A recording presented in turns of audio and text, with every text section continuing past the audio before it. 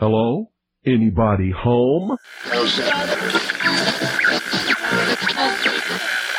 Today, I want you to open your mind. I've almost come to the conclusion that the story is so damning that the mass of people can't deal with it.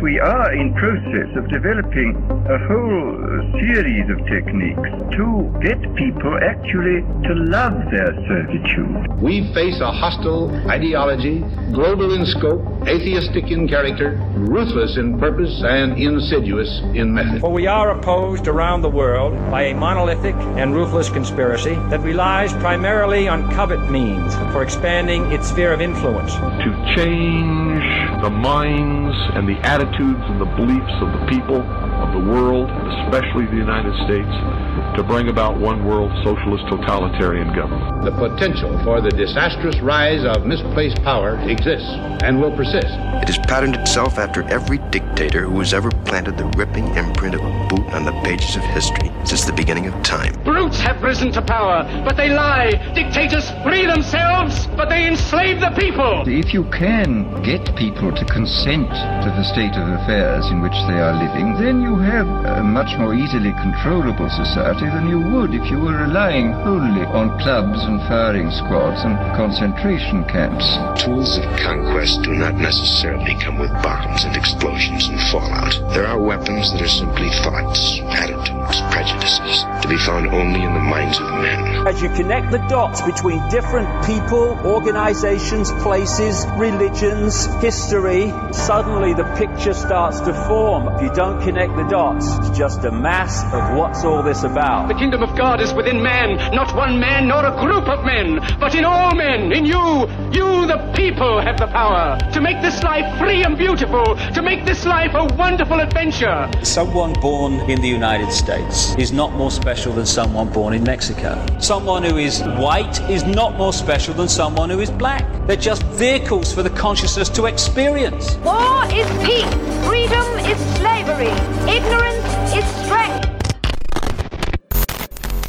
They do not want your children to be educated. They do not want you to think too much. It was learned that the aliens had been and were then manipulating masses of people through secret societies, witchcraft, magic, the occult, and religion. They reach into our children in music, television, books. Prey on children's innocence. How can I disprove lies that are stamped with an official seal? So if you have the opportunity to stand next to one of these machines, it feels like an altar to an alien god. Genetic power is the most awesome force the planet's ever seen, but you wield it like a kid that's found his dad's gun. The Army Air Forces has announced that a flying disc is now in the possession of the Army. Too many others know what's happening out there, and no government agency has jurisdiction over the truth. Any state, any entity, any ideology that fails to recognize the worth, the dignity, the rights of man, that state is obsolete. A case to be filed under M for Mankind in the Twilight Zone. It's about time some of you got acquainted with the real hard truth. It's the heart that says, I will not acquiesce. Across the gulf of space, intellects, vast and cool and unsympathetic, regarded our planet with envious eyes. Each of us, when separated, is always looking for our other half, and the desire and the pursuit of the whole is called love. Heart perception will change everything. Freedom is the privilege to be right. Freedom from the disasters of our mistakes.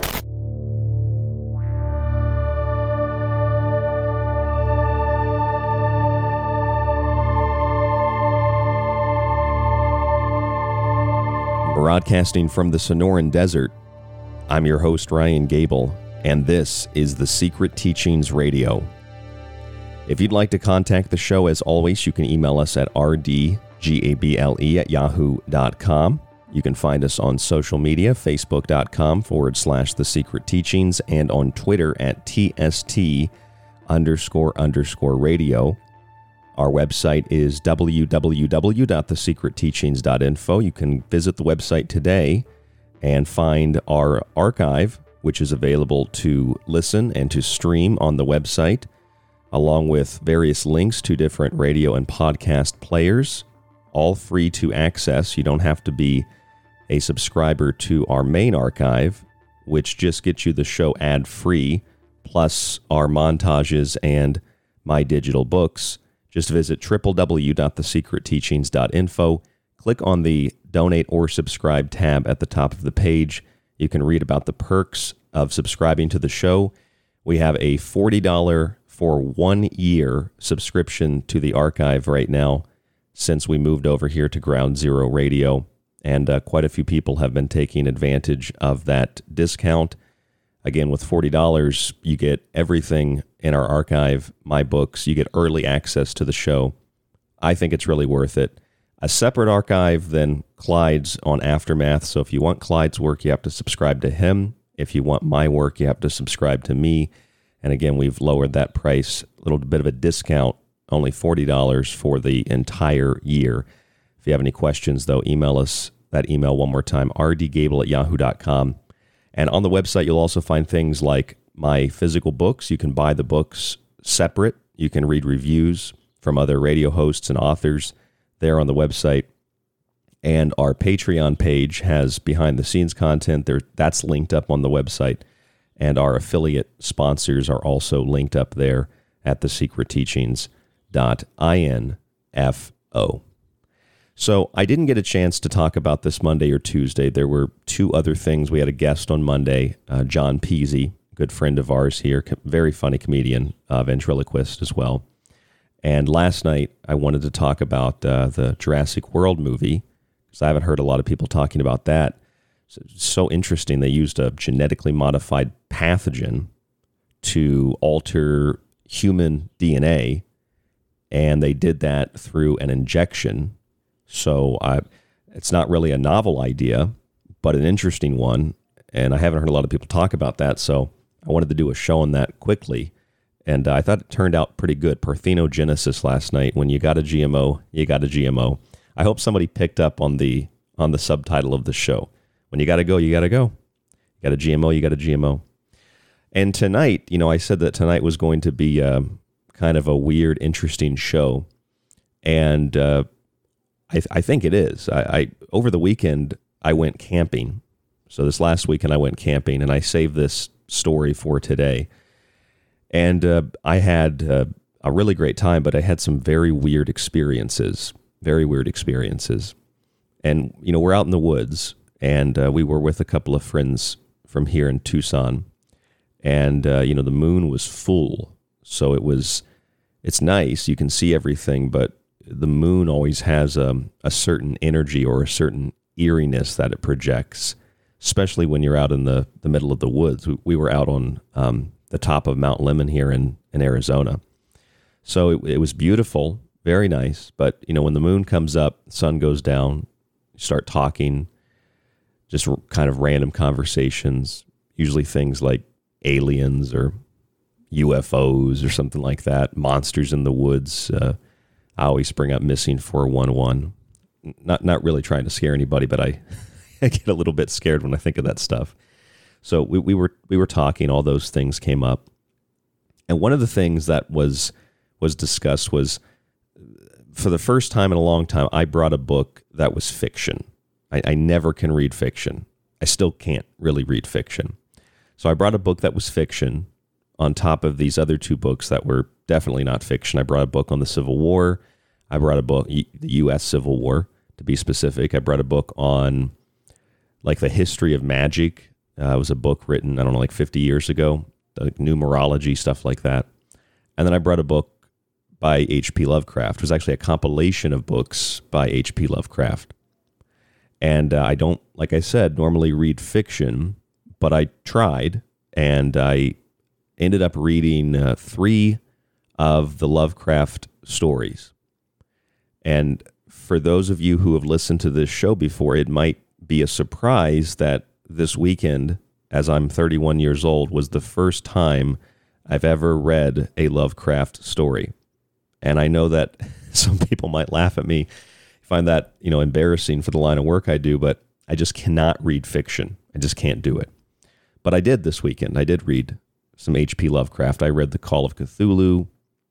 I read what's the other story? The Color Out of Space. And then I read, and I wasn't planning on it, but I ended up reading At the Mountains of Madness, which was personally my favorite story. But what was weird, especially because we're outside, it's dark out. When I started reading At the Mountains of Madness, I stayed up late reading it in the tent, and then I finished it the next day because we camped for 2 nights.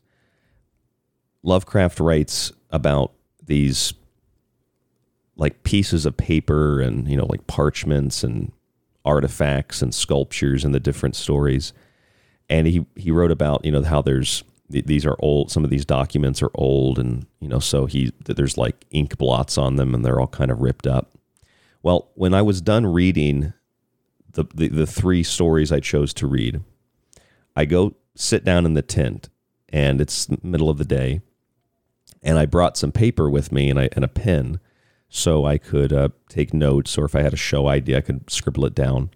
So I sit down in the tent, and I pull out the Lovecraft book, and I was going to make a notation of a few pages on a piece of paper where I wanted to go back and maybe extract a quote from or something like that. So I get my pen out, and I'm holding my pen, and I open the book, and I use my left hand to kind of hold the book down with the pen. And with my right hand, I kind of turn over to my bag, and I grab something out of the bag, and I turn back, and I'm like, oh, damn, my pen exploded. And I didn't feel it. I don't know what, probably because of the elevation, the pen exploded. And I hadn't realized it, but it dripped ink all over one of the pages of the book, the Lovecraft book. Now, it didn't freak me out. It's just like, I'm upset because my book seems ruined now. There's this big ink blotches. But as soon as I saw that, all in the same moment, I realized, I said to myself, like, oh, that's creepy, because I just got done reading 3 stories where, there's pages of these artifacts essentially that have these ink blots on them. But then it gets really weird. So what happened was I looked up and I saw that the page number was 13. And that was very significant because, well, we were actually at campsite number 13. And this was Monday morning when this happened, and Monday morning was June 13th. And then I thought to myself, okay, that's really weird. And I read, and I was originally going to read The Call of Cthulhu and leave it. And then the people we were camping with, my friends said, we got to read the Color Out of Space. It's my favorite story. So I read that too. And then I thought, well, I got to read At the Mountains of Madness because of Antarctica. And so I read that. So I read 3 stories, and then my pen explodes all over my Lovecraft book, all over page 13, while I'm camping at Site 13 on Monday, June 13th. And I'm sure I could find a million other similarities and comparisons, but I found that to be creepy. And I don't mean creepy in a way of, I don't like when people get onto a microphone or in front of a video camera and just start like naming random symbols or numbers as if it's supposed to have meaning. I mean, when I see patterns like that, an ink blot on page 13 while I'm camping at Site 13, there's a full moon. It's Monday, June 13th. I just read 3 stories. It's kind of strange. It's kind of weird. It's kind of creepy. But when I see numbers and patterns like that, it makes me think you need to pay attention to something.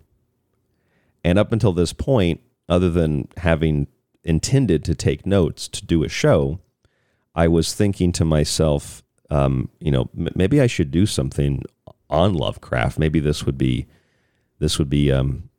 something I could weave into a show. I don't want to just talk about Lovecraft. So it all kind of starts to come together, right?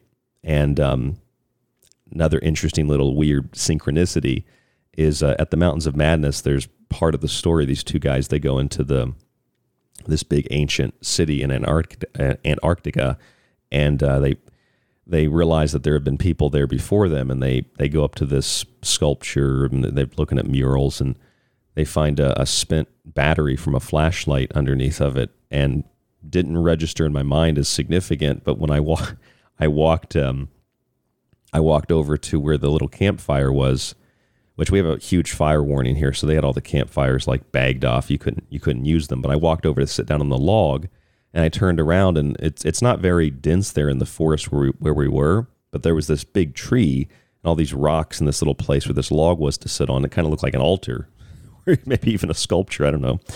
And underneath of it, I just looked down randomly, and there was a dead battery that somebody had left, just like essentially described in the story. So I don't know. I actually texted Derek the Night Stalker, and he's like, well, that kind of stuff will happen when you read Lovecraft.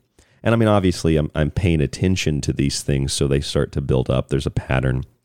But it gets even weirder, and it sparked my desire to prepare tonight's show. And this is all part of the show. I'm just giving you a little bit of a backstory. As we were preparing to leave, I was walking back from the bathroom, and I'm just kind of kicking some rocks, and I saw something kind of like, it was like a black material in the ground under a rock in the street, in the road. So I kind of like kicked it, and as I kicked it, I kind of walked by it, and then I thought, no, I'm interested. Like, I want to pull this out of the ground. What is this thing? So I got a stick, and I pulled it out, and I know it might seem fantastical, and I'm sure probably somebody like me put that there, this bag there, to freak somebody else like myself out. It was a bag that had a rock in it, and it was filled with some dust, and it was tied, and it was buried in a little bit of dirt under a rock. But it had the side of the bag was sticking out. Now, when I saw that, I thought, okay, that's a fetish bag. That's a goofer bag. That's hoodoo and voodoo, which, interestingly enough, up there on Mount Lemmon, there's a vista point about 5 to 10 miles from where we were called Hoodoo Point, which is even creepier. And so this bag, for those of you who don't know about voodoo, a goofer bag or a fetish bag is a bag that you put something in relation to, it's like sympathetic magic in relationship to those who you are trying to do harm, and then you fill it with dirt, dust, something from a graveyard. They call it goofer dust. And then you tie it and you bury it close to the person's residence or wherever this person is that you're trying to do harm, or maybe in some cases good. So, I mean, obviously somebody just put a rock in it and they buried it, but it just made me a little bit, made me feel weird. And I'll admit to you, I got rid of it. I dumped it out. I just like mentally cast it away. And then I spit 3 times in that direction. It's an old, very old superstition, but it's a superstition nonetheless that I don't want to take any chances. I don't know if somebody buried a goofer bag next to my campsite number 13 nonetheless. But then I get home and there's a dead bird next to my front door, which is, well, not my front door technically. There's like a gate in a little tiny courtyard, and then there's the front door, this little tiny apartment.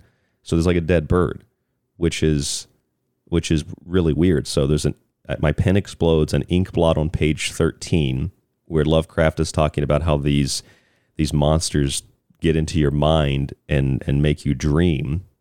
And then this is at campsite 13 on Monday, June 13th. After I read 3 Lovecraft stories, I find a goofer bag, and then I get home and there's a dead bird at the entrance to the place where I live. So, I mean, this kind of stuff happens. Yeah, it's a little bit freaky, but at the same time, I'm aware enough to recognize that it's more the imagination pulling on the conscious mind, saying, hey, you should be aware that this is kind of weird. And I won't write off that there isn't intentionality or some energy to it, because I've had far stranger things happen before. But, you know, a lot of that could be because I mentally allowed it. Today I feel like I have a barrier against that kind of thing. But I mean, all that's really weird. And that's pretty much, that was pretty much my weekend. I had a weekend of goofer bags and dead birds and Lovecraft stories and talks about aliens.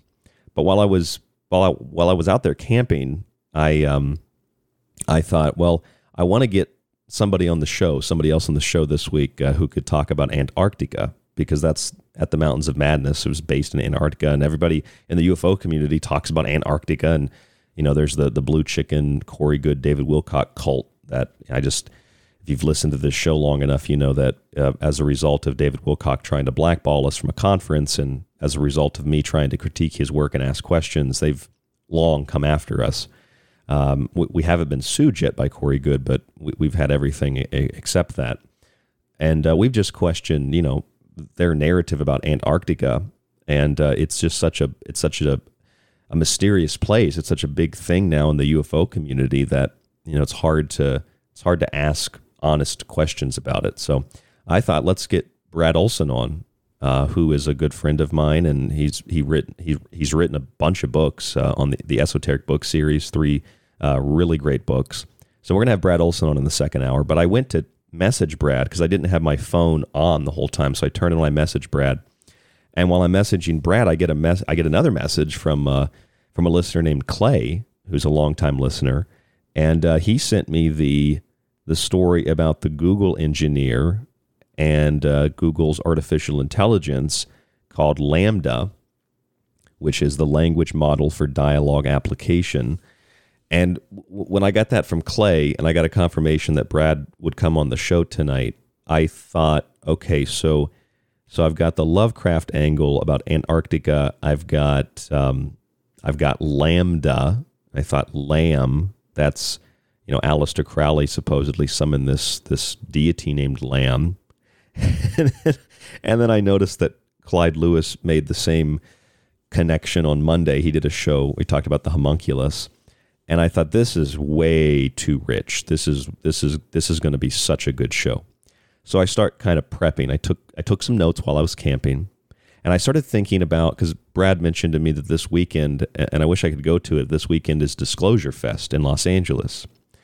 And I started thinking about disclosure and Antarctica and UFOs and LAM and artificial intelligence and all these things, because, I actually got inspired to write part of my book, The Technological Elixir, because of a quote from Elon Musk years ago. He said, quote, "With artificial intelligence, we are summoning the demon." And I think that we're doing something similar with UFO mythology. And that's what it is. A lot of it is UFO mythology. That doesn't mean it's not real, but I think we're doing something similar. And disclosure is, it's just not, I just don't think disclosure is what we think disclosure is. I call tonight's show Lovecrafting Disclosure. And whether it's Lovecrafting or just crafting disclosure, it's the idea that politicians are using the subject for cheap votes and for viral talking points. It's the idea that insiders and people in the communities are disclosing for dollars. It's dollars for disclosure, disclosure for dollars. And so I don't really have a lot of faith that politicians care, and I don't really have a lot of faith that a lot of people in ufology care beyond telling a story, making some money, and getting attention. But I think the question is, how do we define disclosure? And why do we rely so heavily on governments or shady online personalities to give us this disclosure? I maintain here on The Secret Teachings and in my life outside of the show that disclosure is a matter of historical evidence, forgotten in military files and in undisputed personal reports. If you read Jim Marrs or Timothy Good, there's a lot of great UFO authors out there. They have disclosed what Congress has not and probably will never, and they have disclosed what all the fake Stan Romanek stories and all the fake David Wilcock stories will never be able to prove. And they've done it with military reports. They've done it with hard documentation, and based on that documentation, well-controlled speculation. So, I think disclosure has occurred over and over and over again throughout the last 75 years. I don't think that it's, even before Roswell, I just don't think that it's something that's going to come. Why do we need government to declare this for us anyway? Why do we need some shady online personality to tell us they were taken to the moon in a blue orb and then age regress backwards? I don't need that. I'll look at the evidence otherwise. And the other thing is there are just as many people who don't want to believe as there are people who want to believe. And that's the thing. There's a market for skeptics and there's a market for believers, but there's virtually no market for those asking questions of both, I guess you could say, ideas that are more like cult-like ideologies, and those that are asking questions And, well, they're provoking these emotional reactions that I find weird. Like if you have a very strong emotional reaction to something instantly, like a reflex, I usually feel that there's some kind of cult-like ideology there. And it's something that's concerning because, you know, if people in the UFO field, disclosure field, whatever you want to call it, if they react the same way that skeptics do, then we're looking at two ends of the same spectrum. And I don't like that. I want to pull things together. I want to bring things together because there really are as many people who don't want to believe as there are who want to believe, and there's a market for both. And there's hardly any market for people that want to ask questions. You know, if you question these fantastical stories told online by people like David Wilcock, who says the Archangel Michael's talking to him, literally telling him to take baths in human urine in order to acquire telekinetic powers. If you question that, everybody comes after you. Or they just think he's crazy. But the people that think he's crazy also tend to not want to discuss anything about UFOs or disclosure. So, you know, there's not much of a middle ground here. And that's what I intend to bring to you tonight on The Secret Teachings, a middle ground.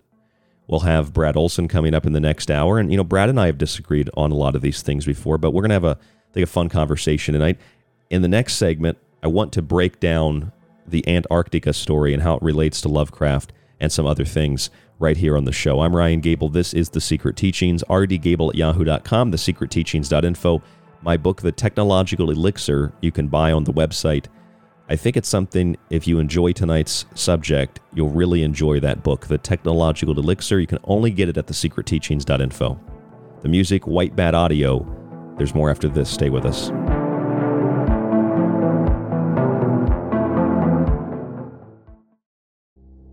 The Secret Teachings radio show is on Facebook and Twitter. Just search facebook.com/The Secret Teachings to like us and TST__radio to tweet with us.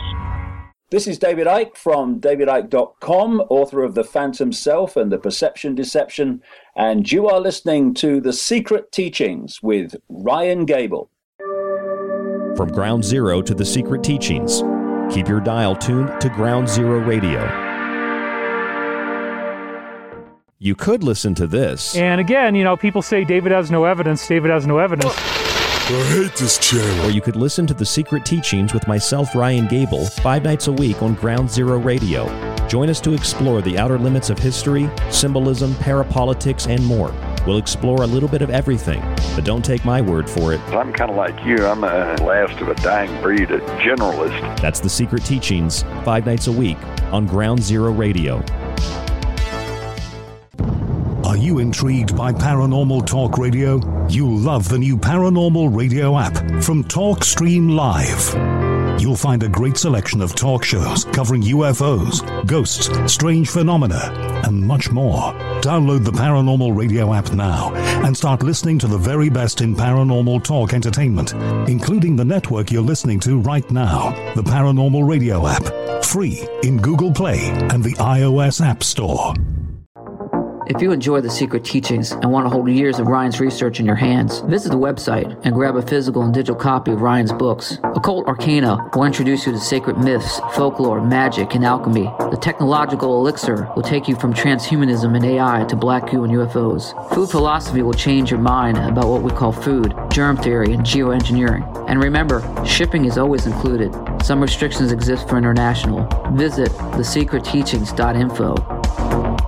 People ask me all the time what they can do to take control of their lives when facing a daily onslaught of dis and misinformation. I say take control of your body and mind with water filtration. Visit www.thesecretteachings.info and click on our affiliate sponsor link with Pro One water filters at the top of the page to search for a water filter for the home, camping trip, and even the shower. They filter countless contaminants and make a wonderful gift for friends, family, and yourself. That's Pro One water filters at thesecretteachings.info. This is one of the best discussions I've been on in a long time. You guys are right on it. Howdy, this is Joe Mars, and you're listening to The Secret Teachings.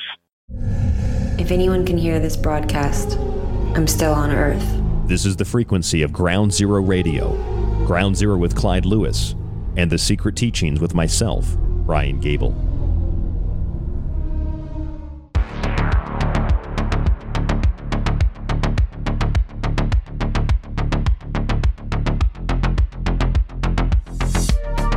So tonight is what I call Lovecrafting disclosure. It's the idea that politicians use the subject of disclosure basically for cheap votes and viral talking points, and others use it for, well, to make some dollars.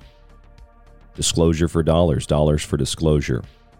But how do we define what disclosure is, and why do we want government that supposedly has lied and covered things up for so long? Why do we want government to give it to us? Why do we trust shady online personalities to give it to us? I think disclosure has happened many times in the past, and I think it is found in historical evidence, military files, and undisputed personal reports. And I know that it's not popular to say that in communities such as this, especially on late night radio, because there are just as many people who don't want to believe as there are who want to believe in these things. And therefore, there's a market for skeptics and there's a market for believers. But there's virtually no market for somebody who wants to ask questions of which verge on cult-like ideologies and reflex emotional reactions. I've been highly skeptical of the Antarctica question because I understand that, sure, I get the argument, but I need proof of something. Years ago, I read a story on air that a pyramid was supposedly found in Antarctica. And this was years before it became part of the new UFO mythos. Now, it could have been a pyramid. This was a long time ago when I was just starting out on radio. It could have been a pyramid. I remember it so vividly. Or it could have been a mountain covered with snow, you know. Others have shared photographs from Antarctica that look like spaceships encased in ice, not knowing that those images are literally photoshopped from a movie called The Orion Conspiracy. It's a short film about the gullibility of people that watch Western media, funny enough. That's literally what the movie was made about. But it dealt with Nazis and UFOs and aliens and energy weapons and things like that. I think it's still on YouTube. I have no relationship to the people that made it. I remember seeing it on YouTube. It's called The Orion Conspiracy. And that's where a lot of those photographs of the UFOs and ice in Antarctica came from. They were literally photoshopped from a movie. And somebody said to me one time, well, you don't know that that's really photoshopped. Maybe that's a real UFO in ice and it's in the movie. I was like, why would a movie about the gullibility, which you're proving, why would a movie about your gullibility use a real photograph of an alien? They're like, man, because it's mind control, man. I'm like, okay, I just can't have a conversation with people like that. But, there could be pyramids in Antarctica, and this is the problem that I have. If you can show me proof, or based on reasonable argumentation, you can logically submit something, I'll listen, because I listen to logic and I listen to reason. Could there be a pyramid in Antarctica? Absolutely. Considering that we find pyramids all over the world dating back thousands of years, it's possible. In fact, it's highly probable. But where is the proof? Without proof, or even well-controlled speculation based on the information provided, modern ufology devolves into what amounts to Comic-Con. It's a place to play dress-up and live out our fantasies or fears. I'm an insider. I'm an experiencer. I'm being directly communicated to by an archangel. People like David Wilcock actually claim that I'm being communicated to by an archangel, Archangel Michael, the most powerful angel, who I didn't contact. He contacted me, David Wilcock says, and he told me if I want telekinetic powers like Donald Trump has, and this is what they're saying, not me, if you want telekinetic powers like Donald Trump has, which is how he got a hole-in-one playing golf, then you have to pee in a bathtub and lay down in it. That's a thing. That's what David Wilcock said, which is, I find to be blasphemous, idiotic, asinine, and I just strangle myself. I just pull my own hair out. I can't understand why people throw this guy money, but that's what the people want, apparently. They want, people that are communicating with aliens and angels, and just like there's a market for that, there's a market for people who sit down and they They don't want anything to do with this, so they find any and all ways to dismiss any mention of UFOs, any mention of aliens, or any mention of supernatural things, which I don't do that because I'm fascinated by those things. And I think that's the reason Antarctica is such a mystery. Antarctica is such a mystery because below the ice, there certainly are remnants and fragments and ruins of both past human habitation and a new but old world of plants and animals and insects encased in the ice, fossils, etc. And of this, any serious and honest investigator in any field must either entertain or at minimal admit that it's possible. But until we have proof, we can't say for sure, for certain, and but it's still a reasonable stand to take.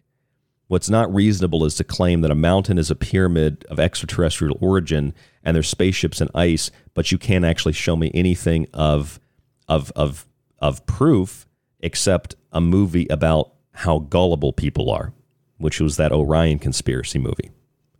Now, we do know that the conditions for life in Antarctica are more than just stagnant. Lake Vostok there's documented, there's thousands of different species, not like animals running around, but species of different kinds of, microscopic organisms.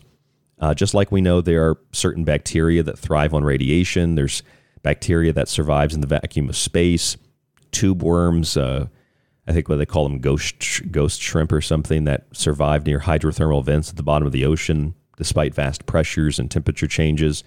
I mean, we can speculate based on that life in similar conditions may exist on otherwise classified inhospitable worlds, which is likely why there's such a scientific interest in Antarctica. It's not because of aliens per se, or at least aliens from 10,000 years ago. It's from aliens that probably exist in similar conditions on planets in our solar system. And life is like Jurassic Park. Life finds a way.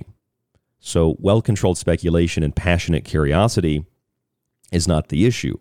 The problem is when stories are taken out of context or when people simply use the mystery of a place like Antarctica and the high probability that there are distinct forms of life and artifacts or remnants of past human habitation, when they use those things to sell a fictional story that they sell as factual. That's when I have a problem.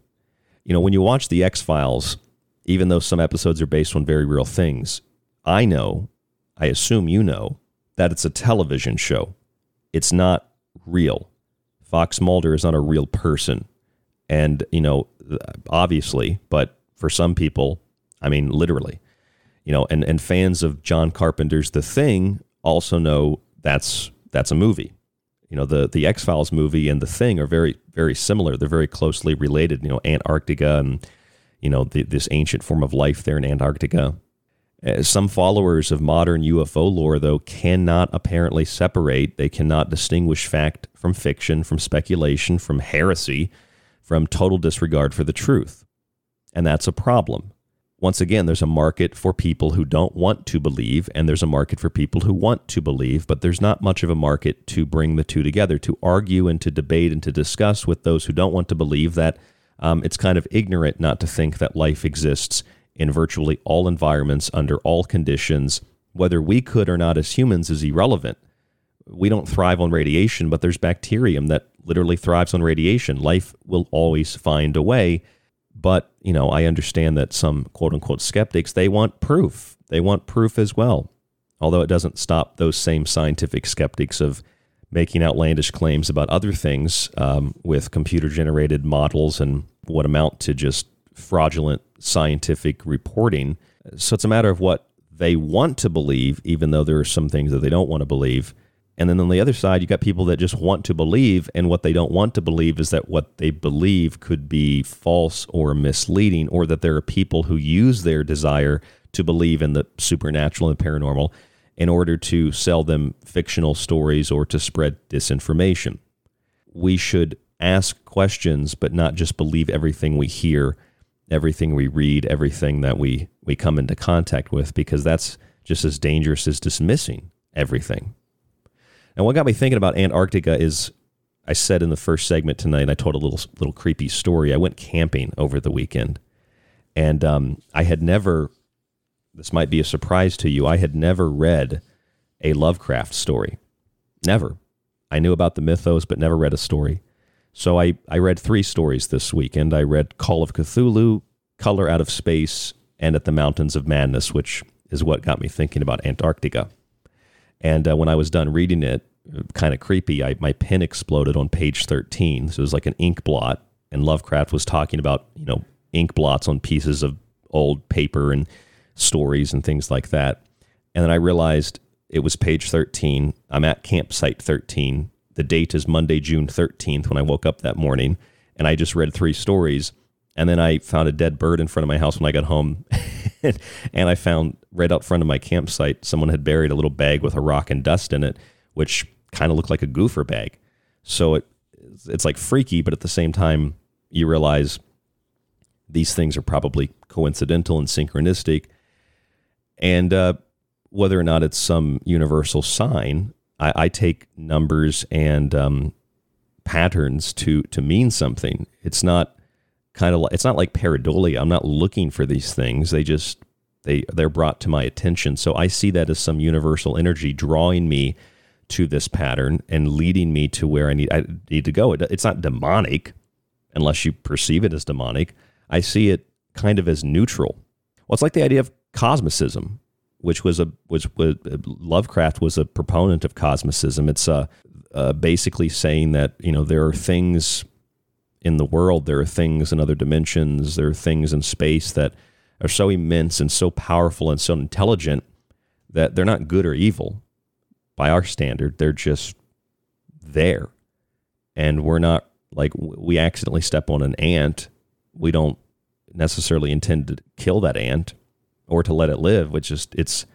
We don't really care unless it comes into our space, right? And then maybe we want to get rid of the ants from around our food or whatever, but we don't really care. And it's kind of like a disregard, but it's not a negative disregard. There's too much immensity, too much power, too much intelligence, and we're not on that level. That's cosmicism.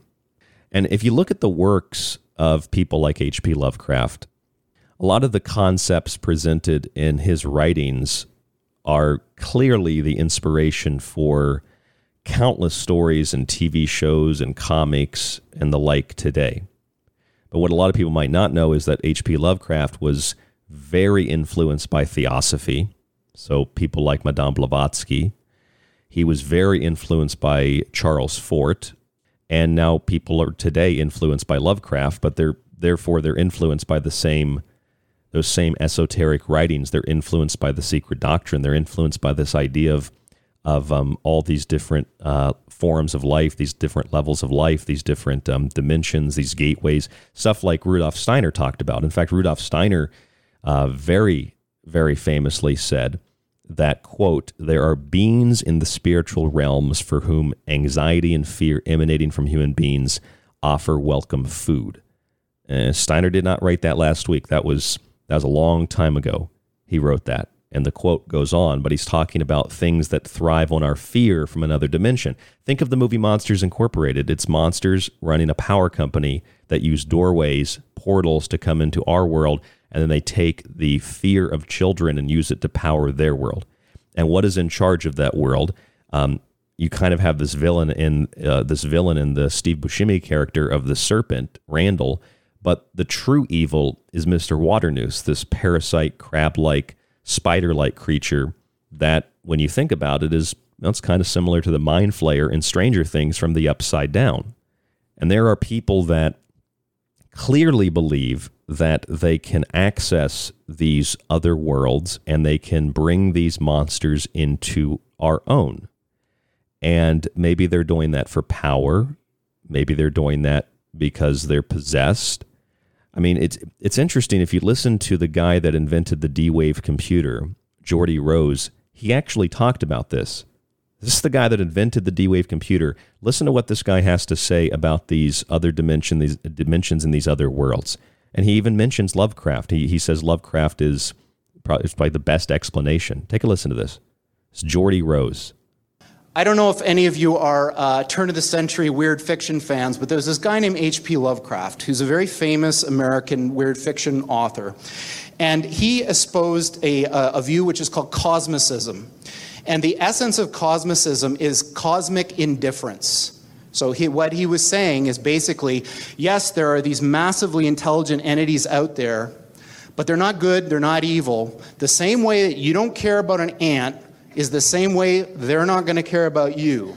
And these things that we're summoning into the world now are not demons, they're not evil, but they're more like the Lovecraftian great old ones. There are entities that are not necessarily going to be aligned with what we want. This thing is happening in the background while people bicker about politics and what's going to be in the healthcare plan in the US. And underneath it all is this rising tsunami that, if we're not careful, is going to wipe us all out. Now that's Geordie Rose. Geordie Rose says the same thing that Elon Musk says, that with artificial intelligence, we're summoning the demon. You know, if you look at science fiction, if you look at TV, movies, comic books, hell, at this point, if you look at sports, look at the Seattle Kraken, look at TV commercials, look at the new Meta commercial where they've got the squid. It's like everything is taken from the collective mythos of Lovecraft and other similar authors. It's like we're living in a very Fortean world. It's, you know, this is a collective mythos out of which fiction and nonfiction are derived from and added to, and where from elder gods, mostly ancient ones, if you pay attention to pop culture, they're essentially worshipped. And that's made evident in the symbols and archetypes found all throughout pop culture, all throughout ruling class peculiarities. Look at the World Economic Forum using ayahuasca and other things at Davos a few weeks ago. What do you think they're using those things for? The same thing the priest class used them for thousands of years ago, and the shaman classes before that, to tap into these other worlds, other dimensions, and to obtain power. And that's what Geordie Rose is saying about the D-Wave computer, which he said could be used to take resources out of other worlds, but we have to be careful we don't open up a portal, a doorway, a gateway, a rift that allows those things into our world, because they're cosmically indifferent to us. They're not good or evil. They're not even demons. They're just vastly intelligent, and they're vastly beyond us. And there certainly are people that are hell-bent on opening a gateway or a portal or something to another world. And technology is, I think, at the forefront of this, not just opening the portal or the gateway, but technology has promised us everlasting life, which everlasting material life is eternal spiritual damnation. It's the poisoned apple being offered humanity in exchange for dimensional keys to the doorways, to the gateways, to the towers that will allow these other things to come into our world. As Rudolf Steiner said, these are beings whom which anxiety and fear are, quote, welcome food.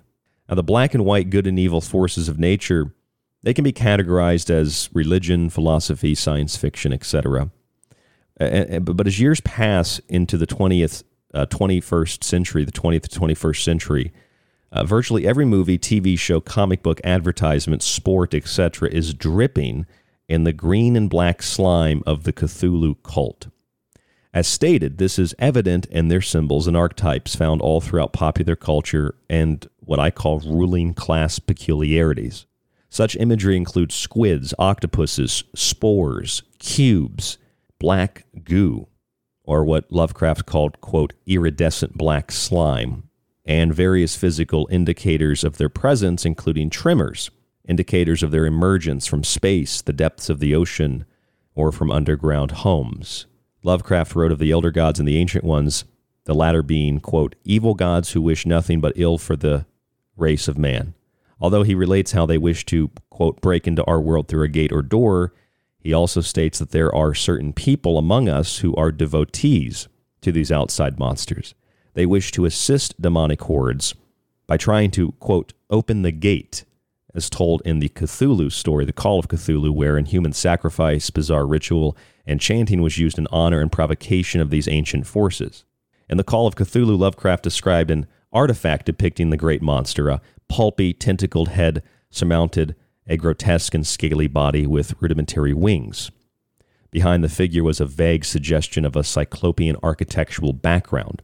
A sculpture in another part of the story conveys something similar of the creature. Quote, it represented a monster of vaguely anthropoid outline, but with an octopus-like head whose face was a mess of feelers, a scaly, rubbery-looking body, prodigious claws on hind and forefeet, and long, narrow wings behind.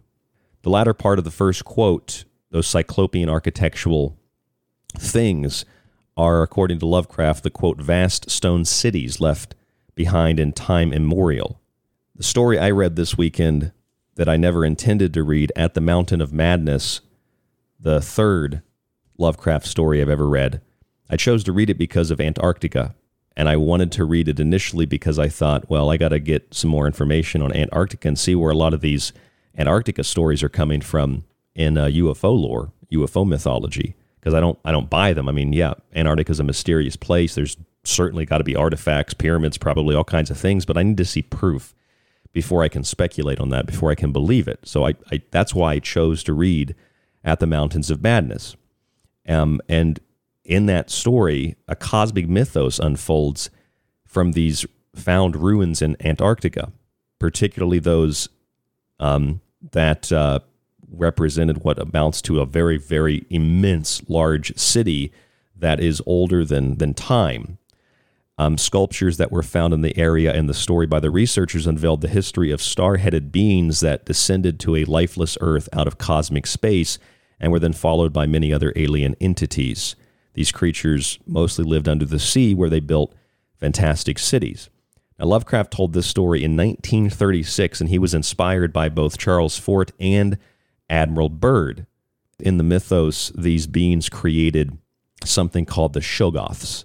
The Shoggoths are a formless protoplasm able to mock and reflect all forms and organs and processes. They're basically a black gooish-like substance, or a liquid metal-like substance, if you will, from the Terminator, that were the, quote, ideal slaves to perform the heavy work of the community for these ancient aliens, which is precisely the basis for Zecharia Sitchin's work, right? The Earth Chronicles. When you look at Lovecraft, you start to pick out these similarities to ancient alien theory, obviously the Earth Chronicles, Zecharia Sitchin, Eric von Daniken. And Lovecraft was likewise inspired by Admiral Byrd. And I don't know if he knew much about Operation High Jump or if that was a thing at the time, but we know about that today. And people like Charles Fort. I mean, even think about it, even Harry Potter. I mean, Lovecraft, think about this. Lovecraft explains that there's another race of beings that were octopi that came to Earth, and they got into a battle with these old ones, these great old ones. And after peace was made, then they started to take parts of the Earth, as their domains, and the war was over. And Lovecraft explains that the Antarctic remained the center of the old ones' civilization, and all the discoverable cities built there by the Cthulhu spawn were blotted out. So there's these monstrous intelligent entities that went to battle in ancient Earth's past. And then lands in the Pacific sank, and it took with them the city of Cthulhu, this cosmic octopi, he calls it, down to the bottom of the ocean. And as a result of that, this is an interesting statement. Lovecraft says, once this occurred, the old ones were again supreme on the planet, except for one shadowy fear about which they did not like to speak. Now, that which they did not like to speak is the you-know-who, Lord Voldemort of Harry Potter, and the Lord of the Rings, that is to say, Saturn, that evil known as Sauron. The archetype is an evil that has existed with Earth and mankind forever. For some it is a force which was sent to our planet and or one that chose to take up residence here. Its title is His Infernal Majesty, him, the devil. But even the less malevolent old ones were little concerned with the affairs of humans. It's cosmicism. When the first men came, writes Lovecraft, the great old ones spoke to the sensitive among them by molding their dreams, for only thus could their language reach the fleshy minds of mammals. And these old ones also created mankind like the engineers from Alien, right? And these are the same influences that are historically and realistically documented and outlined in books like Gods of Eden by William Bramley. So these are not totally fictional stories. And this seems to be the religion of the so-called elite. But the Google engineer who thinks the company's AI has come to life, Blake Lemoine, this is the LaMDA system, the language model for dialogue application. I read the Washington Post story, and they say that the text bubbles were Arctic blue, which I thought was interesting because of Antarctica. But he's saying that this thing has essentially come to life, and then CNN and all these other outlets are like, no, that's not true. It didn't come to life. No, the artificial intelligence is not sentient. But what I couldn't help but think of is LAM and the first atomic bomb blast, which really was a work in alchemy. This alchemical transformation that alchemists have attempted to summon artificial life through a process that includes a spark of immense energy and certain ingredients contained in a bottle, the egg. And this artificial life is known under numerous names: homunculus, little man, egregore, tulpa, thought form, golem, changeling, moonchild, etc. And it's just interesting that the AI, they call it LaMDA. But Elon Musk said, with AI, we're summoning the demon. Geordie Rose said, these are Lovecraftian old ones that they don't care about us. They're not good. They're not bad. And there are those that clearly, look at the Meta commercial. Look at every TV show, every movie, every comic book. Everything is the cult of Cthulhu. And just like Lovecraft was inspired by Charles Fort and people that were in the Theosophical Society, we're inspired by Lovecraft today, but this is an ancient religion that goes back hundreds, thousands, tens of thousands of years. And I think it proves as a point of fact that Lovecraft was not more, he was more actually than a fiction writer. He wasn't less than a fiction writer. There was a lot of what Lovecraft wrote that was certainly, whether you believe it or not, some people do, a reality. I'm Ryan Gable. This is The Secret Teachings, and we're going to speak about the reality of Antarctica with our good friend Brad Olsen coming up in the next hour. Stay with us. There's more after this.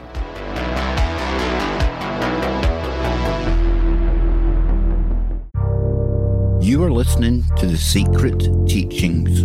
To contact the show, to share information and your opinion, or give recommendations, email rdgable@yahoo.com. Visit the Facebook page, facebook.com/The Secret Teachings, or visit the website at www.thesecretteachings.info.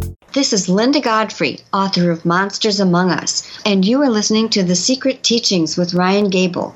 Broadcasting from somewhere between heaven, hell, and purgatory, it's The Secret Teachings on Ground Zero Radio.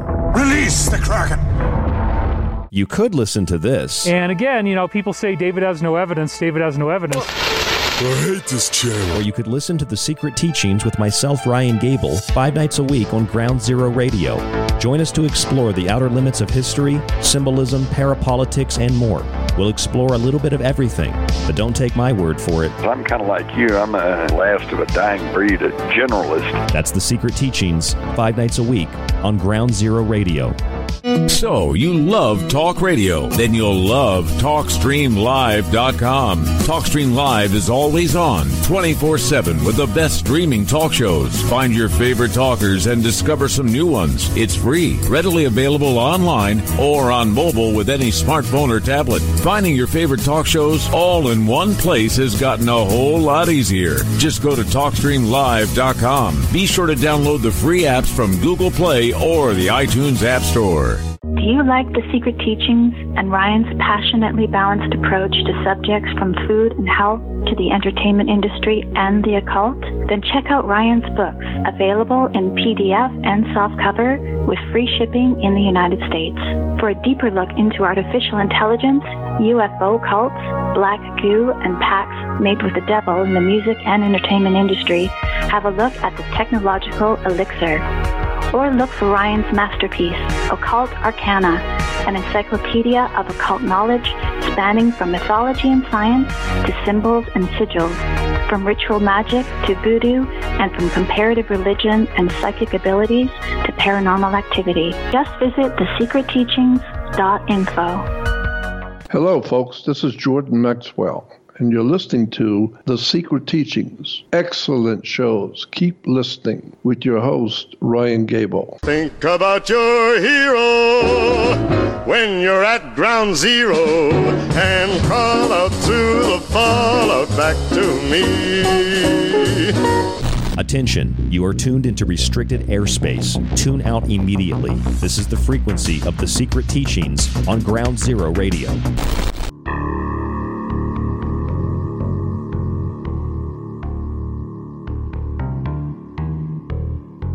Welcome back to the Secret Teachings radio broadcast. I'm your host, Ryan Gable. Thank you so much for tuning in this morning, this afternoon, tonight, whenever and wherever you are listening around the world. This is Ground Zero Radio, and this is The Secret Teachings. Our website, tack on a .info, thesecretteachings.info. You'll find our full show archive and more, including behind-the-scenes content on Patreon. If you'd like to subscribe to the ad-free archive to get access to the show, the montages, digital copies of my books, there's a one-year special right now for Ground Zero Radio. It's $40 for the year. Just visit our website, thesecretteachings.info, and subscribe today. You can also find our books there. And if you'd like to contact us, rdgable@yahoo.com. That's rdgable@yahoo.com. TST__radio on Twitter and Facebook.com/The Secret Teachings.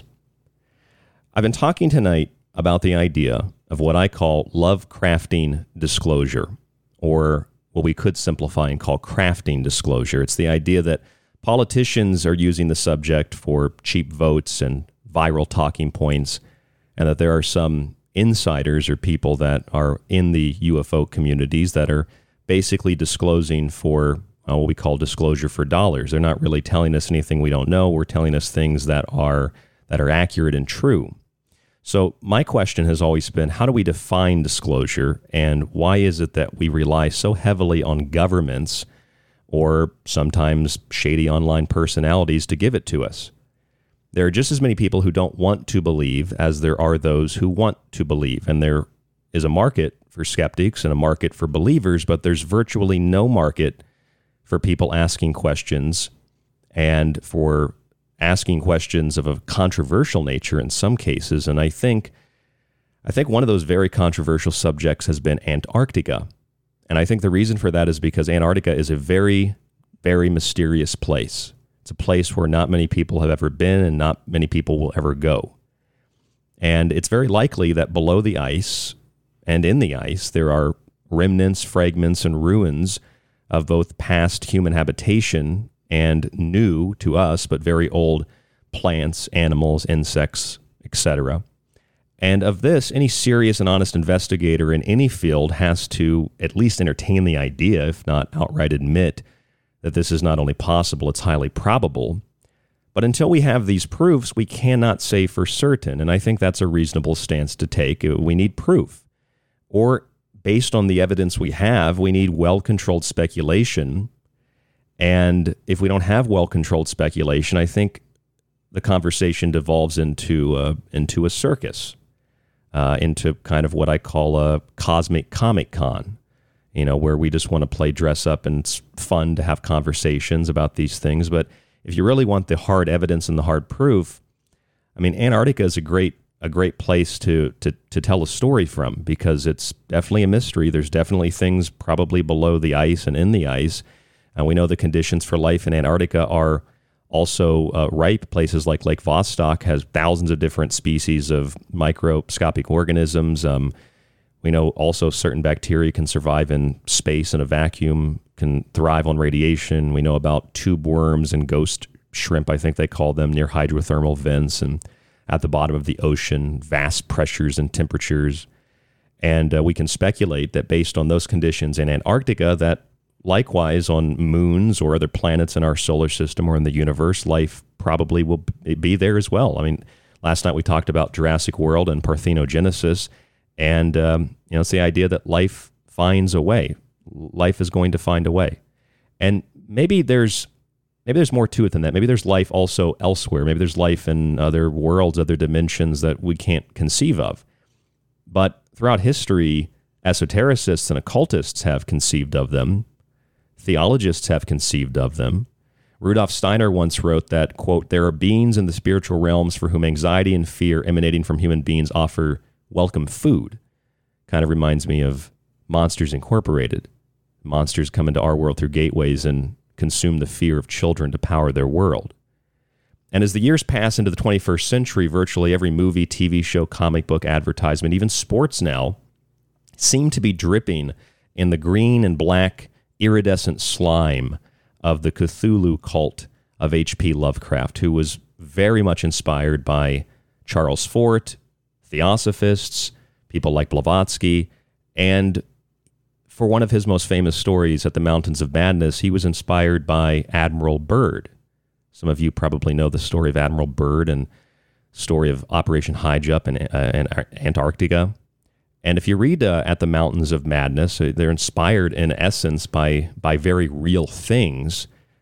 The Antarctic was the center of a race of beings called the Old Ones. Their civilization was there, and they had done battle in the mythos with these other extraterrestrials, these octopi-like creatures, the shadowy force, the Cthulhu-like spawn. And they have places in the oceans, places on land.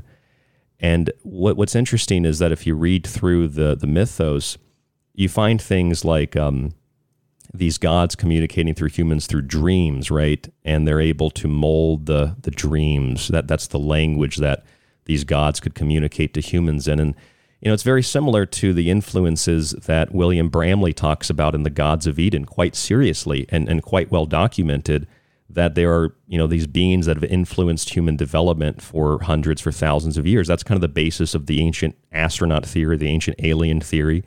And, just like Lovecraft was inspired by Fort and Admiral Byrd and Theosophist, people like Blavatsky, etc., people like Zecharia Sitchin had to, in some capacity, be influenced by people the same, and people like Lovecraft. And I guess what I'm getting at here is all these things that we find so fascinating, whether it's Antarctica or it's UFOs, aliens, disclosure, these are things that, for some people, they borderline on fringe fantasy and delusion, but for those of us who have paid attention, it's based on very, very real things. And I think that a lot of people are so desperate to believe that there's something in Antarctica so mysterious. The question never really is proposed, which I think is part of the Lovecraft universe and At the Mountains of Madness. The question is, do we really want to know what is there? Are we really going to be happy when we find aliens and meet our maker, like in Prometheus? The engineers don't care. They engineered humanity as an experiment, just like these Shoggoths were made by the Old Ones in the Lovecraft mythos. They're slaves. It's like the Anunnaki, right? And the gold and Zecharia Sitchin. Like, do we really want to meet our maker? What if they're indifferent to us? What if it's like cosmicism? It's just like they don't care. They're so vast, they're so intelligent, so big, so powerful. We're nothing to them. I mean, are we summoning something that we cannot understand, an idea? Are we summoning these beings into existence without comprehending the consequences? And that gets quite literal when you look at entertainment, but it also is literal when you look at what Elon Musk said about summoning the AI demon. And now look at this story about Google and this engineer named Blake Lemoine, who says that the LaMDA system is sentient. And what is LaMDA? Well, it's Lamb. Aleister Crowley summoned an entity named Lamb, looked like this gray-headed being. So, I mean, that's really the question. Do we really want to know what's in Antarctica? Do we really want to meet our maker? And I find that one of the better people to speak on this subject is Brad Olsen, a good friend of ours here on The Secret Teachings, a personal friend of mine now for many, many years. He's written a number of fantastic, superb books that will keep you reading and entertained and thinking for hours and weeks and months and years. His website, cccpublishing.com. Brad Olsen, my friend, how are you? Thank you so much for coming on the show. Hey, Ryan, I'm doing great. Thanks for having me on The Secret Teachings again. I always really enjoy our conversations, and great setup piece as far as Antarctica and Lovecraft, and do we really want to know what's under the ice? Well, as you know, I went down there 3.5 years ago with the expressed reason to see if I could find out any of these great mysteries that are said to be lurking under the ice. As far as I know, I'm the only researcher who's gone down there, and even Ancient Aliens has done several episodes on Antarctica, but they never went down there.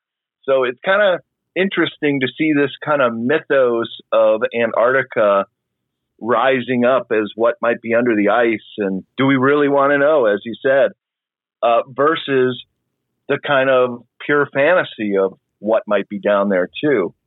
What do you think is down there? Like, do you want to know? Like, if you think of it from a Lovecraftian point of view, if you will, like, does that scare you or frighten you when you really think about it and put aside all of the fun conversations and the very real possibility of these types of things we discuss? Like, does that freak you out a little bit, Brad?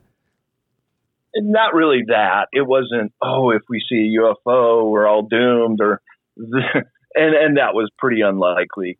The trip itself was wrought with danger. It was 26 days on a sailboat and crossing the Drake Passage between Ushuaia, Argentina, and all the way down to the Palmer Peninsula. And let's just say that those are some of the roughest seas in the world. That was more scary and dangerous than perhaps anything we sought to find. But of course, it's a big continent, and if you were going to hide something from, say, satellites or drones or flyovers, really there's two places on planet Earth that you could successfully hide and not be seen. The deepest depths of the ocean is one, and we've heard about UFOs that are able to pierce through water and be able to part the seas when they come and go to the point where the craft don't even get wet, or under the ice in Antarctica. And so looking for something under the ice or finding anybody who had any kind of information about it was very dubious, because we're in this category, kind of like in Lovecraft and the pulp fiction that he wrote, that is very fantastic, and it's very difficult to prove any of it. Even anecdotal eyewitness reports were few and far between, but I did find one guy at an Argentinian base who reported that another Argentinian base just a few weeks before had a sighting of craft and orb. Now, could it have just been an experimental craft or something very earthly? Yeah, quite possibly.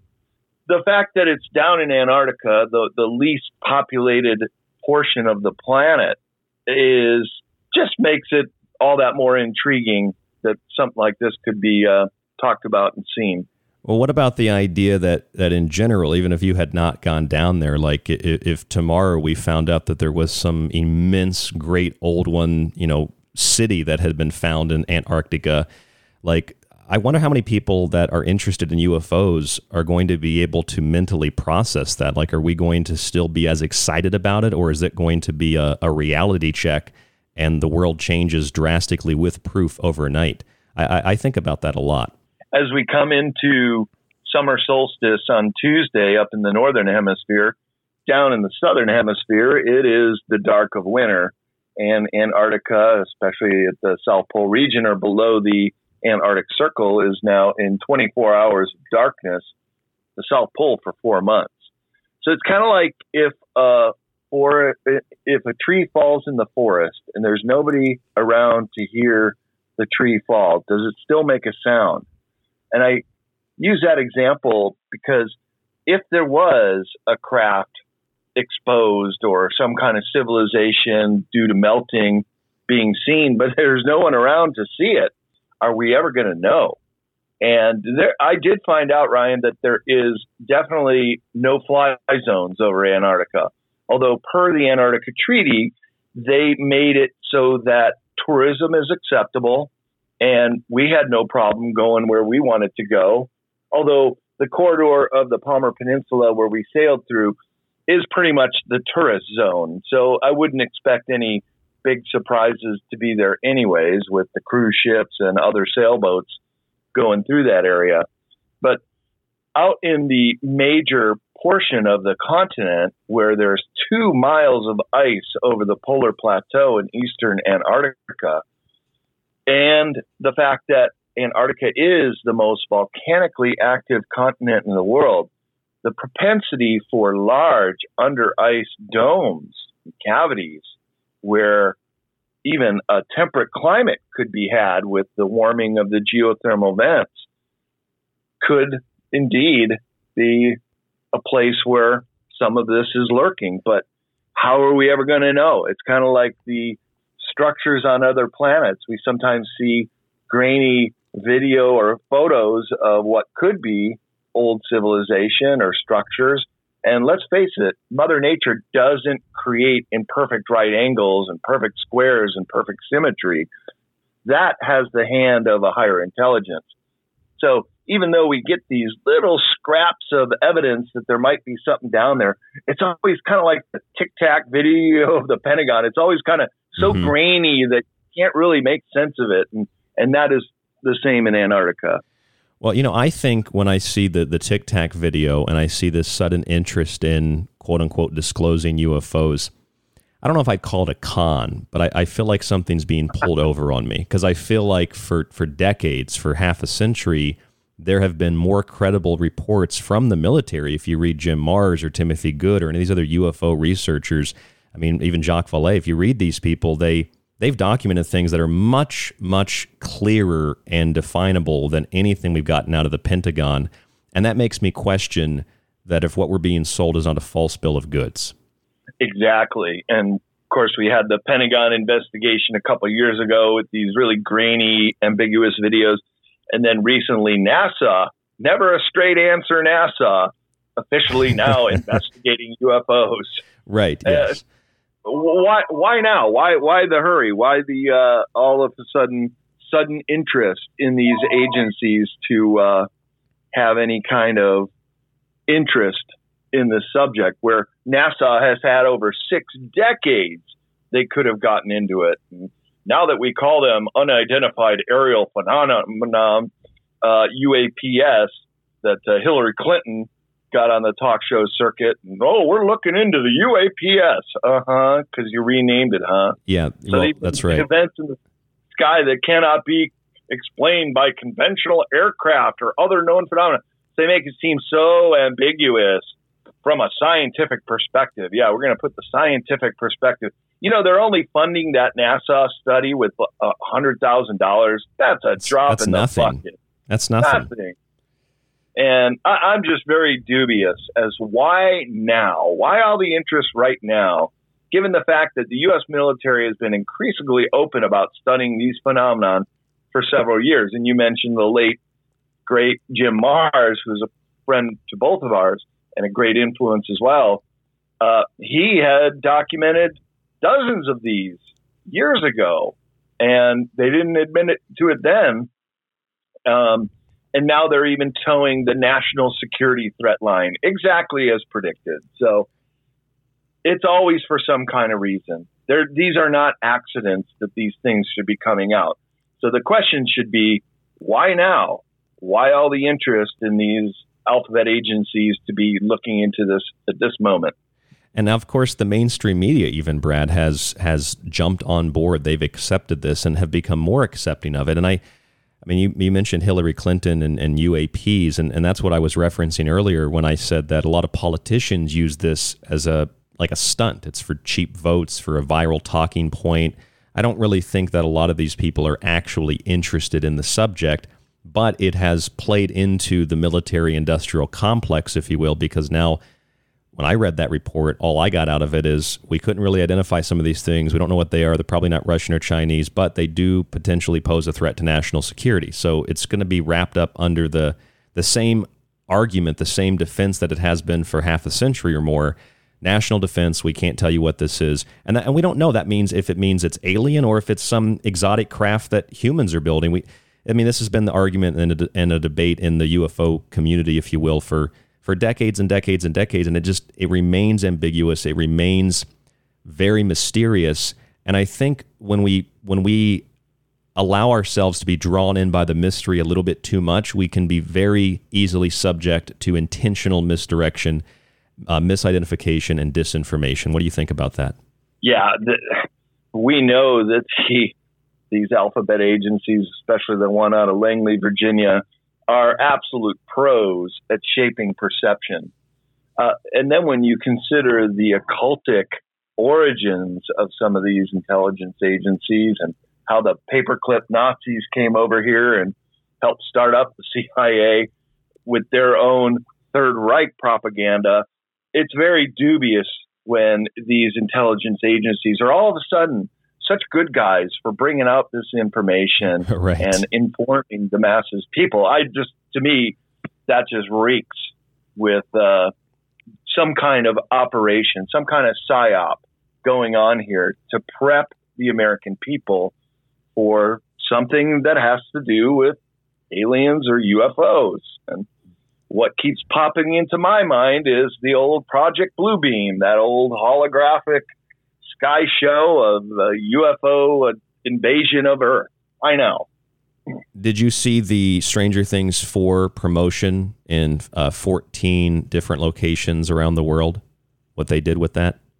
No, what was that? So they used light and projection technology to project rifts on major landmarks in major cities around the world, 14 of them, which is kind of interesting because you have 14 pieces of Osiris, god of the underworld, in the Egyptian myth. And you have these 14 different locations around the world where a rift is opening to the upside down or to the underworld, and these monsters are coming through these portals and these dimensional rifts and gateways, which makes me think of everything from CERN to the Trinity nuclear bomb test to even, this is really interesting, I'm sure you've read this Google engineer who says that the AI is sentient that Google has, and they call it LaMDA, and I can't help but think Lamb. Aleister Crowley attempted to summon this being named Lamb, and Elon Musk says we're summoning this artificial intelligence, which is going to be like a demon. I'm paraphrasing here. And even Geordie Rose, I played the clip in the first hour. I don't know if you've ever heard it, Brad. Geordie Rose says that the D-Wave quantum computer is probably going to open us up to a form of cosmicism where these beings that we're going to interact with in other dimensions through this computer are not going to care about us. They're not even demons. They're just these immensely powerful things that he even calls the Lovecraftian old ones. So I have a hard time deciphering, is this fiction? Is it not fiction? Does the fiction, like the UAP report from the Pentagon, does this stuff prepare us intentionally for something that is coming? There's so much to consider. It just kind of blows my mind. I don't even know what to think about it a lot of the time. Oh, yeah. And it's coming at us fast and furious, too, Ryan. It's not just our own.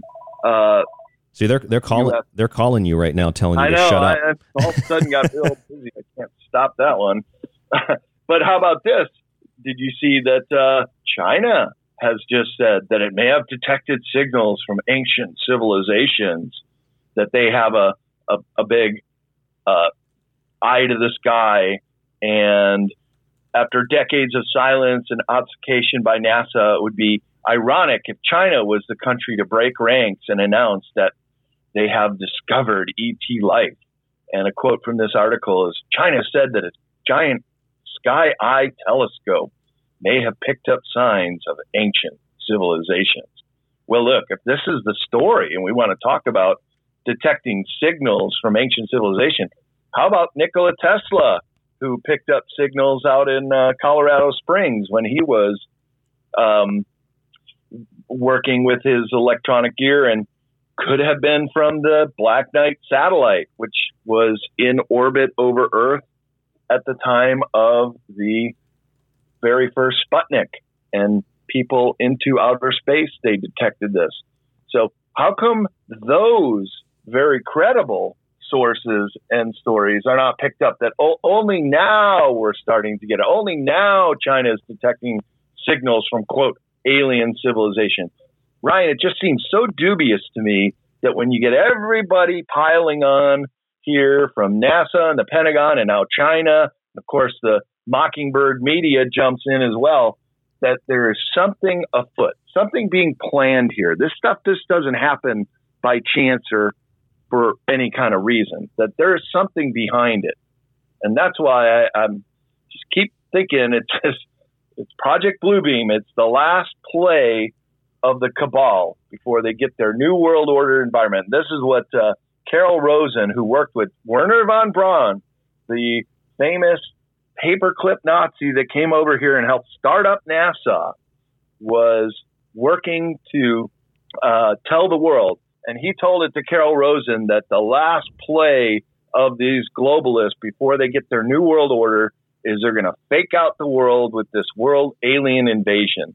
So maybe China's in on it now too, and perhaps they got to get some other world powers to play along with it, because how's it going to work if it's just a couple countries that see it? I've considered, Brad, that the fake alien invasion, I'm not convinced of Bluebeam per se, although the technology certainly exists. Just look at the Stranger Things promotion. But I'm convinced that I think about SARS-CoV-2, real, not real, biomarker, tracker, disease, whatever you want to call it. Some people have different opinions on it, but whatever it is, it's very likely, and I think it was Newsweek and The Atlantic, others had published stories saying that this is a beta test for what it is going to be like when humans come into contact with extraterrestrials, that what we're dealing with as a particle that we can't see is how it's going to be to fight or have to fight some kind of extraterrestrial essence or force or some energy somewhere, that it comes from space. It's not necessarily in spaceships.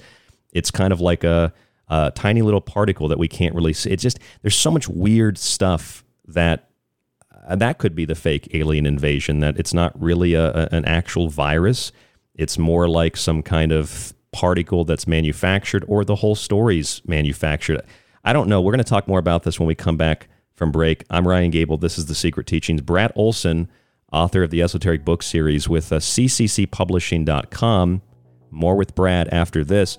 I was also thinking, as we go to break here, there's an astronomer named John P. Bagby back in the 50s through the Adler Planetarium in Chicago, who supposedly discovered not just one, but dozens of Black Knight satellite-like things orbiting hundreds of miles above Earth. And NASA supposedly confirmed that in a press release in the mid to late 1950s. Again, I'm Ryan Gable. This is The Secret Teachings. There's more after this with Brad Olsen. Stay with us.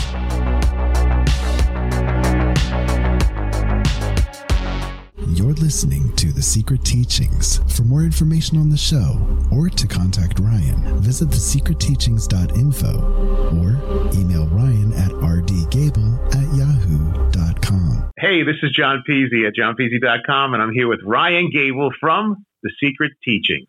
It's The Secret Teachings, one of the homes of the original Super Bowl analysis, airing exclusively 5 nights a week on Ground Zero Radio. If you're interested in all things that include the occult, from witchcraft to voodoo, and from mythology to alchemy, then why not check out the book Occult Arcana, complete with hundreds of beautiful images.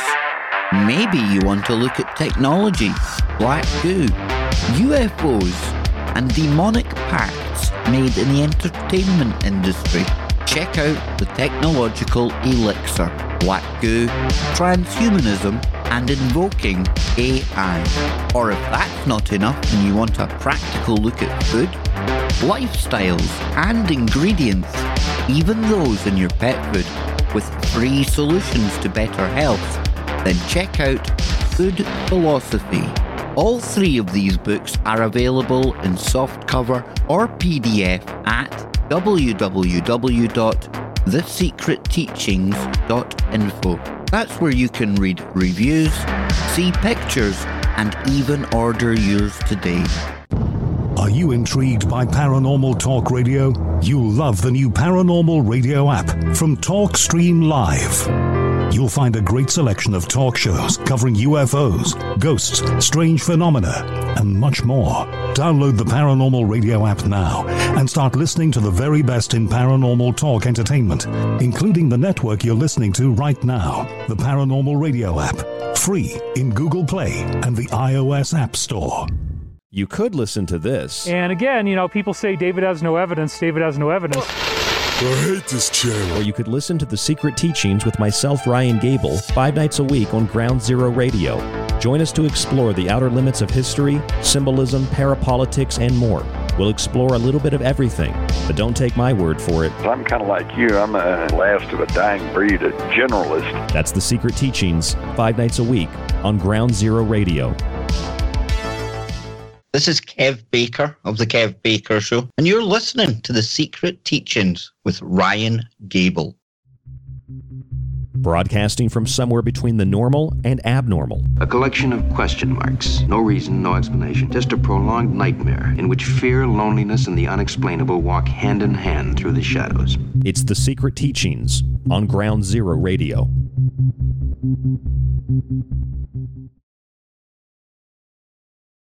Says things like this, like, when you do this, beware. Because you think, just like the guy in the stories, that when you do this, you're going to put that little guy in a pentagram, and you're going to have your holy water out, and you're going to wave it at the thing, and by God, it's going to do exactly what you say and not one thing more, but it never works out that way. I'm Ryan Gable, your host, and this is The Secret Teachings Radio. Brad Olsen is with us, the author of the esoteric book series, cccpublishing.com. That was a clip of Geordie Rose, inventor of the D-Wave quantum computer. He was actually discussing a quote from Elon Musk about summoning artificial intelligence and how AI could be a demon, and that we don't need to draw a pentagram on the floor and perform some ritual in order to attract or to welcome these things into our world. There are other ways that this can be done, and it doesn't have to be done even with, some kind of technology. We can wish these things into existence simply by tampering in one way or another, just the idea of it, tampering with the laws of nature, tampering with the fabric of space-time. We could do this accidentally, or if you read Lovecraft, and I believe this is more than fiction, there are those who are working with beings, or they are working through humans to open gateways to other dimensions, portals to other worlds. And that's the whole idea of Stranger Things, right? And Stranger Things promotion for season 4, it was light projections of rifts opening on major landmarks around the world. 14 of them, like Osiris, 14 pieces, put them together, god of the underworld. And this is the upside down. This is the underworld. And perhaps these beings, these aliens that we're so ready to have disclosed to us, are not going to come from space. Maybe they'll come from the bottom of the ocean, but maybe they won't come from there either. Maybe they'll come through a rift in space-time. Maybe we've already opened that rift with atomic weapons, with projects like CERN and others like it. Or maybe we're summoning AI with new forms of technology, like the Google engineer on paid leave right now who said their AI is sentient. Funny enough, that AI language model for dialogue applications is called LaMDA. LaMDA. And Aleister Crowley attempted to summon LaMDA, which kind of looked like a little gray alien, didn't he? And he tried similar and parallel experiments to summon other entities. And Crowley was in the community of people like Jack Parsons and Wernher von Braun, who founded NASA and the Jet Propulsion's Laboratory. Some people joke is the Jack Parsons Laboratory. I mean, virtually everything in mainstream science, hell, even the creation of the television, all of it was created by people who dabbled in the paranormal, who dabbled in the esoteric, who dabbled in these other worlds. And, if you think of Lovecraft, which has been our main theme tonight, Lovecrafting disclosure, Lovecraft was influenced by people like Charles Fort, who wrote about very real phenomena. And he was influenced by people like Blavatsky and the Theosophists, who wrote about an esoteric creation of mankind. I don't think that what's in Lovecraft is completely fiction. I think it's a fictional account of very, very real things. And so much of our entertainment today is filled with this. And one of the things that our entertainment is filled with is the mystery of Antarctica. And we talked to Brad a little bit in the first segment tonight, because Brad is one of the only people, he's the only person I know who's actually gone to Antarctica. And maybe we can go back to that for a moment, Brad. That experience, what did you feel after it as opposed to what you were feeling going there? I mean, you didn't expect to see aliens, right? But you go there, and I mean, it had to have been awe-inspiring to the most extreme, I would assume. Yeah, it was, Ryan. And I've had the great opportunity in my lifetime to be able to travel to now all 7 continents of the world to get a perspective of each continent and the people that live there. Of course, very few people are down in Antarctica. In fact, right now, when it's the middle of winter, only 1,000 people are the skeleton crew at some of the bases down there. And this is the 5th largest continent in the world. So my impression was it's just such a vast wilderness of ice. It really seemed otherworldly to me. Not to say that I was expecting a UFO to come pop out of the ocean and give us a sky show, but that it is so remote. And even the animals have no fear of humans down there. We had a pod of whales swim right under our boat, just as curious to see us as we were them. Or you could go right up to a penguin and its chick and take a picture of it just 2 feet away. That's cool. And penguin's kind of like, hey, get out of my way. You're blocking my view here. So those kind of little tidbits really were what left a real impression about going down there. But also just the vastness of space down there, that there's just so little human signs of colonization or other boats that we saw. It was just very remote. Earlier, you mentioned those under ice domes, which we can speculate exist, but we also know that some do certainly exist. Correct me if I'm wrong. Lake Vostok is one of those. It's like an under ice dome, and it's heated through the heat of the Earth, hydrothermal heat. And scientists have found thousands of different species of microorganisms down there. Correct? That's correct. And that was only in the late 2012 did they finally puncture all the way through. It was the Russian base Vostok, finding this great dome over a lake that is in the top 10 largest freshwater lakes in the world. They finally got a sample of the lake in 2016, and in it they found all kind of bacterial life that had never been seen before. So what is lurking under the ice, especially in these geothermal vents, and you mentioned it in the setup tonight, that there could be life forms that these bacteria have come off of, even species of fish that are completely unknown to humanity. So there's still so many great mysteries down there too, which really make Antarctica the great mystery of planet Earth. You think we have discovered everything or have gone everywhere, but that's not the case with the deepest depths of the ocean and with what might lie under the ice in Antarctica. Well, I think that's why Lovecraftian stories, or whether they're Lovecraft or Lovecraftian-like stories, that's why they're so, well, for some it's really good horror. For other people, it's just food for thought. And we've not explored the deepest parts of the ocean. We've not explored what's beneath the ice in Antarctica. We don't even know what's in some of the deepest jungles, even uncontacted tribes and things like that. Let alone something that's from another world or very, very ancient as far as our understanding of time is. So these are mysterious places. So we kind of maybe create what we think is there. We also have stories of, underwater objects, USOs that come out of the water. So that leads to further speculation, which leads to further, perhaps confirmation bias, which leads to further speculation. Things can get out of control. But with well-controlled speculation, we can assume that there certainly are remnants and fragments of very ancient things in Antarctica under the ice that might very well be human. And I don't know if you're a proponent of this, but I've read and I've thought, I don't know how I feel about it though, Brad. Is Antarctica perhaps, part of the famed Atlantis? I'm sure you've been asked that question before. Yeah, I have. And there are what appear to be pyramids to be poking through out of the ice. And I did bring this up with a tour group that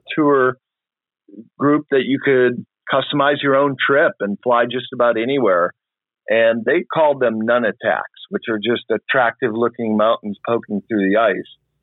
But when I asked if they ever stopped at one, because they fly over them, was they go out to Vinson Massif, the tallest mountain in Antarctica. And A lot of people want to climb all the tallest mountains on every continent, and that's the bulk of their business.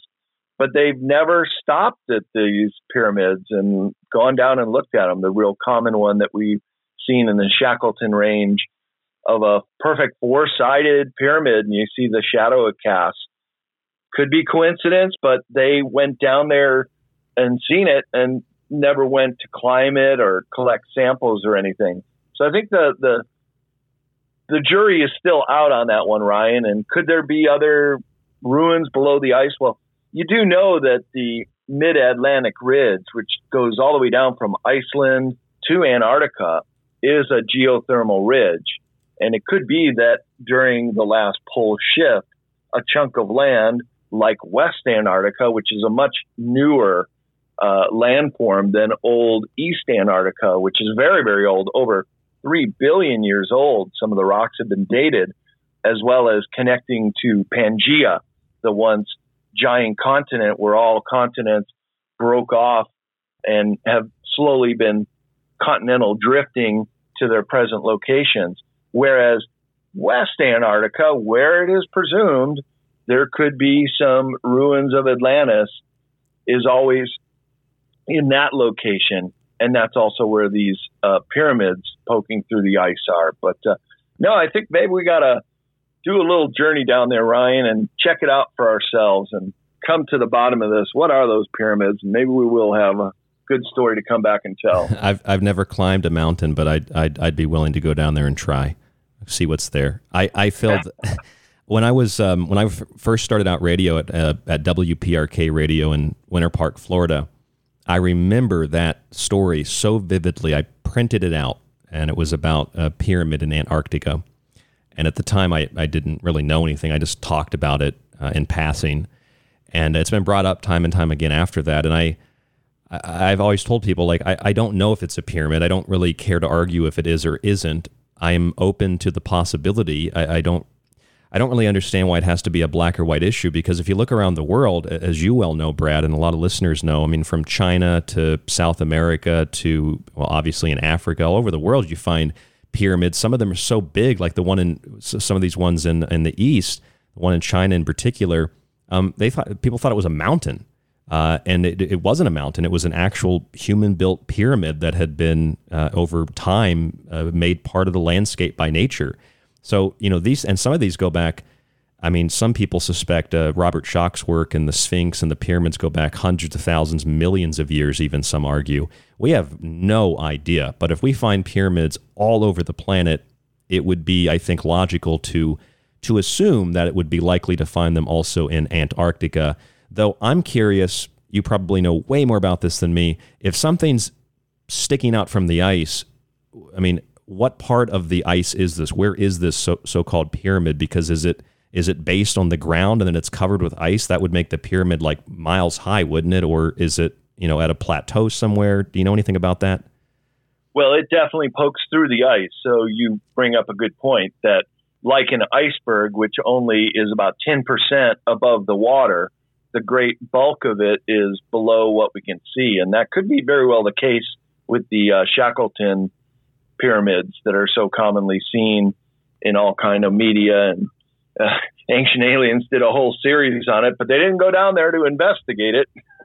So it's all speculation. It's just, well, you can see the photo and see that they're very symmetrical. And again, nature doesn't create in that kind of symmetry, but there are some imperfections. It's not 100% symmetrical four-sided pyramid. There's a bit of a bulge towards the top of it, unlike the Giza pyramids, which are perfect degree of angle on all four sides. So there are some things that could lead you to believe that they are a non-attack, that they are just an attractive mountain poking through the ice.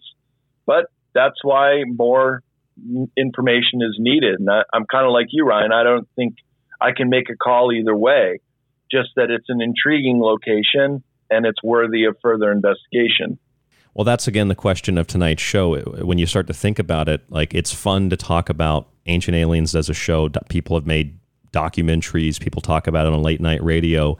But I wonder at the end of the conversation, at the end of the proverbial day, do we really want to know what's there? I mean, I don't necessarily buy the Brookings Institute report and other groups that have gotten together in government and corporations and think tanks and even TV shows and documentaries that have posed the question that, well, if we really learned that there were aliens, if it was like a Mars attack situation, like, would people be able to deal with it, or would society collapse? I don't necessarily think society would collapse. I think things would drastically change.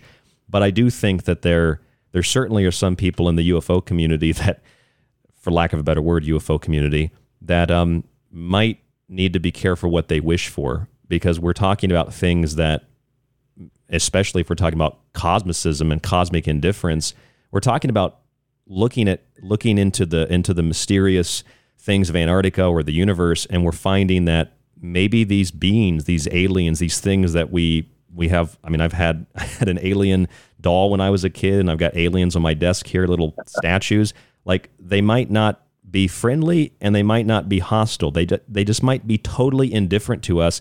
And I find, personally, I think indifference would be scarier, at least for me, maybe for some other people, would be scarier than if they were hostile or if they were even nice. We might be thinking, well, maybe they're not so nice. Maybe this is some kind of, con. Maybe it's like the Twilight Zone. They want to cook us to serve man. I find indifference to be scarier than hostility or friendliness. What do you personally think? Great observation, Ryan. And why is it that now, of all times, that they would be showing themselves, or that our intelligence agencies or NASA would be interested in this subject? For example, if they would have come just, say, 50 or 75 years ago, our level of technology to fight back was so much weaker than it is now that they could have easily taken over the planet, if indeed that is their objective, which I don't think it is. But it's being portrayed that way, that there is a national security interest in learning about this now. And boy, we better tell the American people all this time later. I keep thinking we're being set up for something here. And they don't make these announcements by chance. And I do agree with you that if a very highly intelligent extraterrestrial force is coming here, would they really want to take us over by force? Would they want to maybe just study a beetle in the Amazon and take back a DNA footprint of something else that they're interested in? Prime directive. Because, there you go. Because humans are very erratic. We're very knee-jerk, pull out a gun and take a shot at it. I could see that they would want to be cautious about their interaction with humans. And now we have a lot of high technology to fight them back. And so why would they come here to do an alien invasion when we have nuclear bombs and directed energy weapons and a whole lot of other toys in our arsenal to give them a good fight back? And they've had that opportunity from time immemorial to come here and conquer this planet, but they didn't. So that's why I think right now, why is now so important? NASA's had over 60 years to come clean with saying, yeah, we're going to look into this. And now they're saying publicly that they are. I mean, come on. What is the real backstory here? What are they really trying to get the people prepared for? And that's where I think the real story behind all this is. Yeah, that's why I called tonight's show Lovecrafting Disclosure, because I think disclosure in a lot of different ways is being crafted, it's being politicized, it's being used in order to sell us a false bill of goods. In fact, I find this also strange. It seems like when you discuss the subject of UFOs or, UAPs, it's very political. And I find that strange. Like, I find that a lot of people on the left politically tend to be major proponents of UFOs, UAP, and disclosure, and a lot of people on the political right tend to dismiss that. And it's what's weird to me, Brad, if I guess I could say weird. What's weird to me is that it's almost become part of a political argument, like abortion or something. And I find that it's probably one of the greatest questions that humans could ask. Are we alone in the universe? And we've reduced it to a question of, would you like Coke or Pepsi? And I think it should be taken with a grain of salt, but I think it should also be taken a little bit more seriously. Well, it should be taken seriously, and we've known this for quite a long time. If there is the potential to make contact, even with peaceful extraterrestrials, just think how much we could potentially learn if they were willing to share what they know from 0-point energy fields, the way these disc-shaped craft are supposed to fly and can neutralize gravity. The second question after we say, hey, there's aliens here, the second question after we say, well, what do they look like and what do you think they're up to? The second question would be, how did they get here? What was the propulsion that they used? And that would certainly overturn the apple cart as far as us still burning fossil fuels to run our cars and using Roman candle-like rockets to go into space. I mean, all this stuff must be so antiquated compared to the kind of technology that they possess. Well, I think so there lies the real secret, I think, here. I know we've talked about that before, and that was, one of the things that I remember reading very, very vividly. I remember it very well reading in your books, in the esoteric book series. And I think we project ourselves onto any potential life beyond this planet. Well, how could they get here? Because we don't have the technology to do it. It's like David Icke says. It's like, well, you might not do these things. You might not be able to do it, but they can. And so I think we project ourselves, but we also limit, I think, potentiality in the universe, because the pinnacle of modern physics and modern science is multi-dimensional play. Whether that's the U.S. Department of Energy, which openly on their website has investigations they speak about into, well, now with Stranger Things, they call it the upside down tongue-in-cheek, but they really do have departments that look into other worlds, laboratories, major laboratories that were behind the Manhattan Project, like Oak Ridge in Tennessee. They publicly have been experimenting with other dimensional places of existence, other dimensional worlds. I wonder if the idea of aliens coming here, it's not that they're coming with propulsion, or there could be lots of different aliens. Some come with propulsion from another star system, but they're coming from other dimensions, and they're speaking perhaps to humans. Maybe Elon Musk is one of them. I don't know. But they're using the human body as a vessel. And like Lovecraft said, remember, Lovecraft was based on theosophy. It was based on Charles Fort. He was inspired by the same people you and I are inspired by, Brad. So it's not fully fiction, but that some people are working willingly or unwillingly. Maybe they're being contacted in dreams by the great old ones, but they're working with these things in other dimensions to open gateways. Maybe that's atomic bombs, maybe that's CERN, so that they can bring them into our world. And they're so sophisticated, they're so indifferent to us, that what we call invasion and takeover isn't the same thing to them. I think the bottom line here, we project ourselves too much onto this potentiality of other life, and we don't look outside the box and think maybe they're not coming with propulsion, maybe they're coming from another dimension, maybe they're using us to get into our world for the resources, and that's all they're concerned with. We're like ants, and that's it. And you make a good point. Let's look at it the other way, how humans treat animals, for example. Yes. David Letterman's stupid pet tricks, how we like to anthropomorphize animals to be more like humans, or we see ourselves in them, in the animals, and we get a big kick out of it when these stupid pet tricks do things that humans can do. Well, how about the reverse side? Maybe we're like the pets to the aliens, or you mentioned ants. If we're watching a tribe of ants in an anthill with a microscope and checking out their way of living, they're pretty much oblivious to us watching them, but they go about and do their daily lives. And I would say that's probably the best example of how ET intelligence is monitoring Earth. They're just kind of watching us with curiosity, how we go about building our ant mound and going about our daily lives. And look at how much war and suffering and poverty is going on here, even with our own species. I mean, this must be like the planet of the apes when they look at us down here, that there's so much inequality that they can't understand how we could let our own slip through the cracks as 1 in 5 people go to sleep starving tonight. So they must say, why can't these ants create a better anthill? And do we even want to go down there and help them? But I agree that there is something like the Prime Directive that prevents those benevolent ETs from interfering or even intermingling with our species, perhaps until the time is right.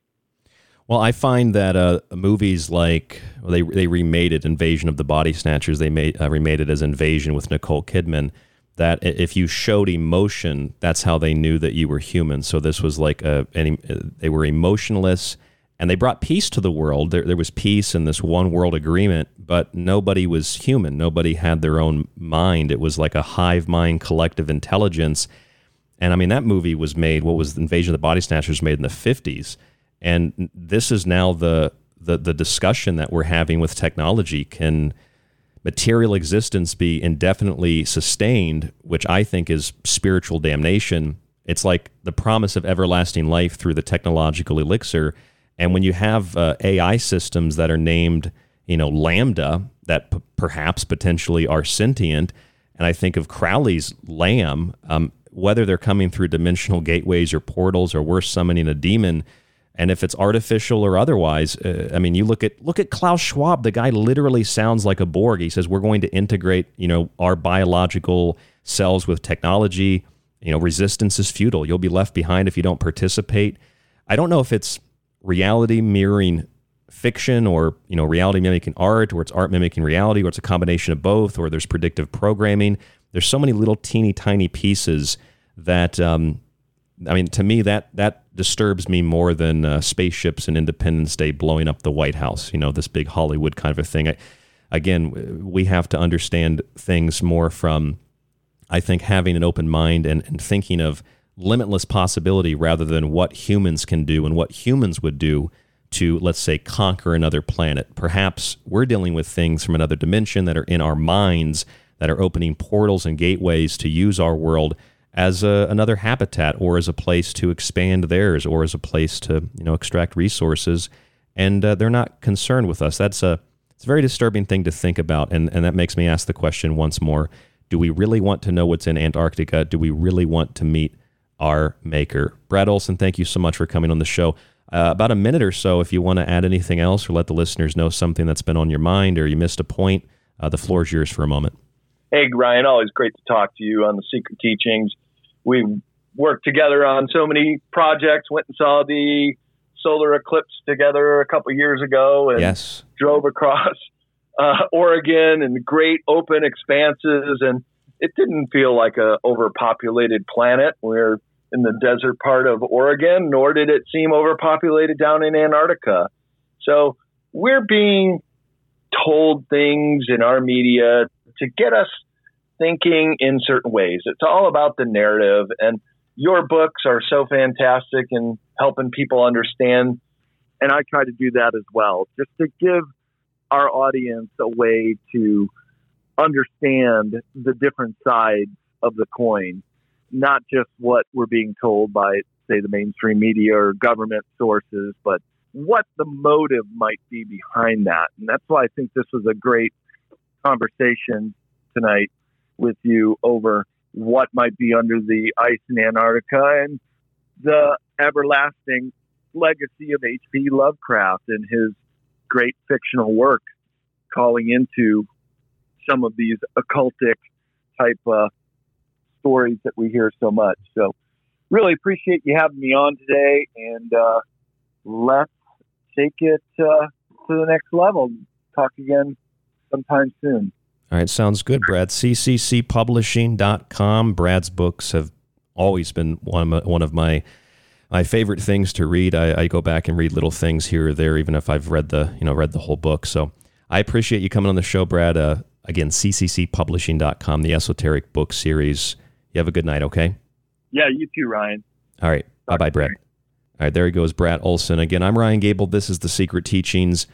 rdgable@yahoo.com is the email. TST__radio is Twitter. Facebook.com/The Secret Teachings is, of course, Facebook.